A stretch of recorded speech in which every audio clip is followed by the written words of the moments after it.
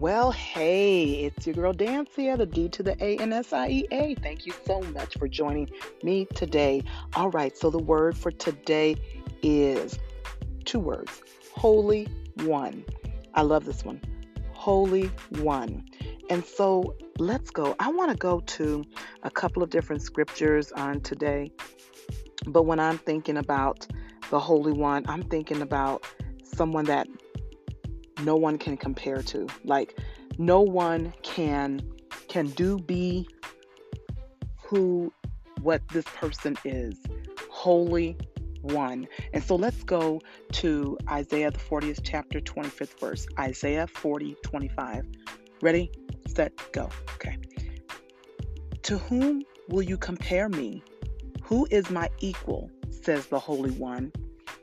First of all, it takes a lot of guts to be saying something like this. So if you're going to come up with this, you better have something to back it up with, right? You best believe God does. He has redeemed his people time and time again, over and over again, granted us peace, granted us wisdom, granted us knowledge. He has been our saving grace, meaning that he has saved us and had grace upon us every time we get into trouble, every time we messed up, every time we've been downtrodden, every time we've been oppressed, depressed, put out, set aside, knocked down, all that, talked about, all of it, persecuted. You know what I'm talking about. Every time we've done something wrong, he comes back and he saves us. Rather, he tells us to come back to him because we're the one that distance ourselves from him. So yeah, you can boast about being the Holy One because there's no one that compares to you. Absolutely no one. I don't know about you, but I don't know a single soul on this earth who has not let me down. Never, ever, ever, ever.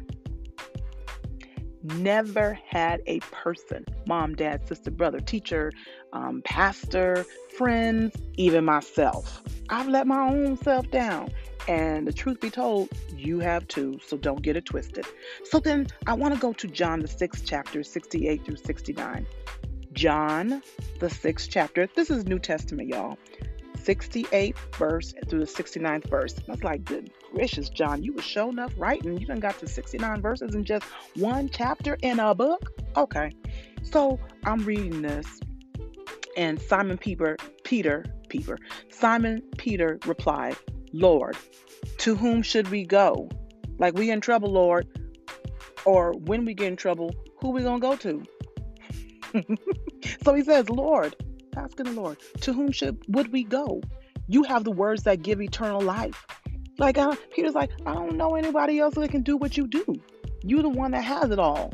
You have eternal life, not just life here on earth, but eternal throughout eternity, forever. Like, it's nonstop. You got it. We believe and we know you are the Holy One of God. That's where we got to get to. I don't care what goes on in our life. And let me tell you, trying times, right? Trying times. I don't care what goes on in our life. We have got to believe and know. Knowledge, belief, a surety, without a shadow of a doubt. Know you are the Holy One of God. Now, it says right here, this is talking to Jesus, so he says, Holy One of God. And so when you know that, you learn to depend on him. You learn to say, I can do all things through Christ that strengtheneth me, Philippians 4:13. You learn to say that, and then you start trusting in him, according to Proverbs. Trust in the Lord with all thy heart and lean not to our understanding. Oh my goodness, it's rough, ain't it?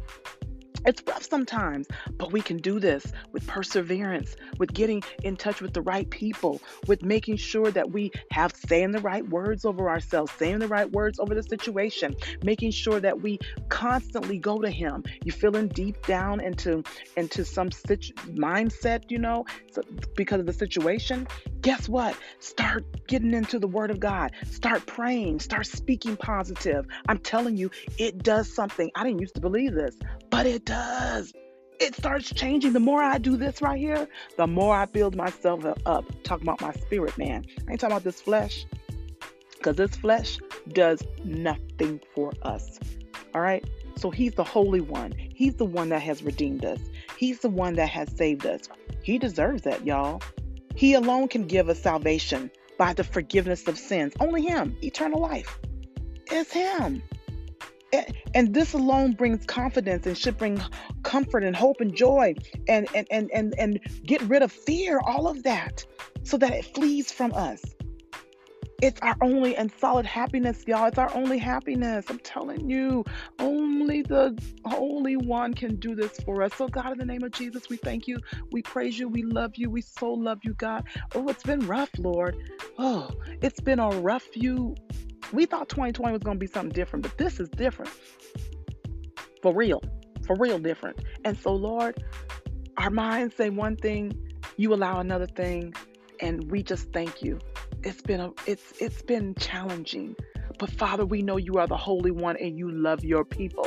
You love those who love you, who are called, God, who believe in you, who know you. You love us.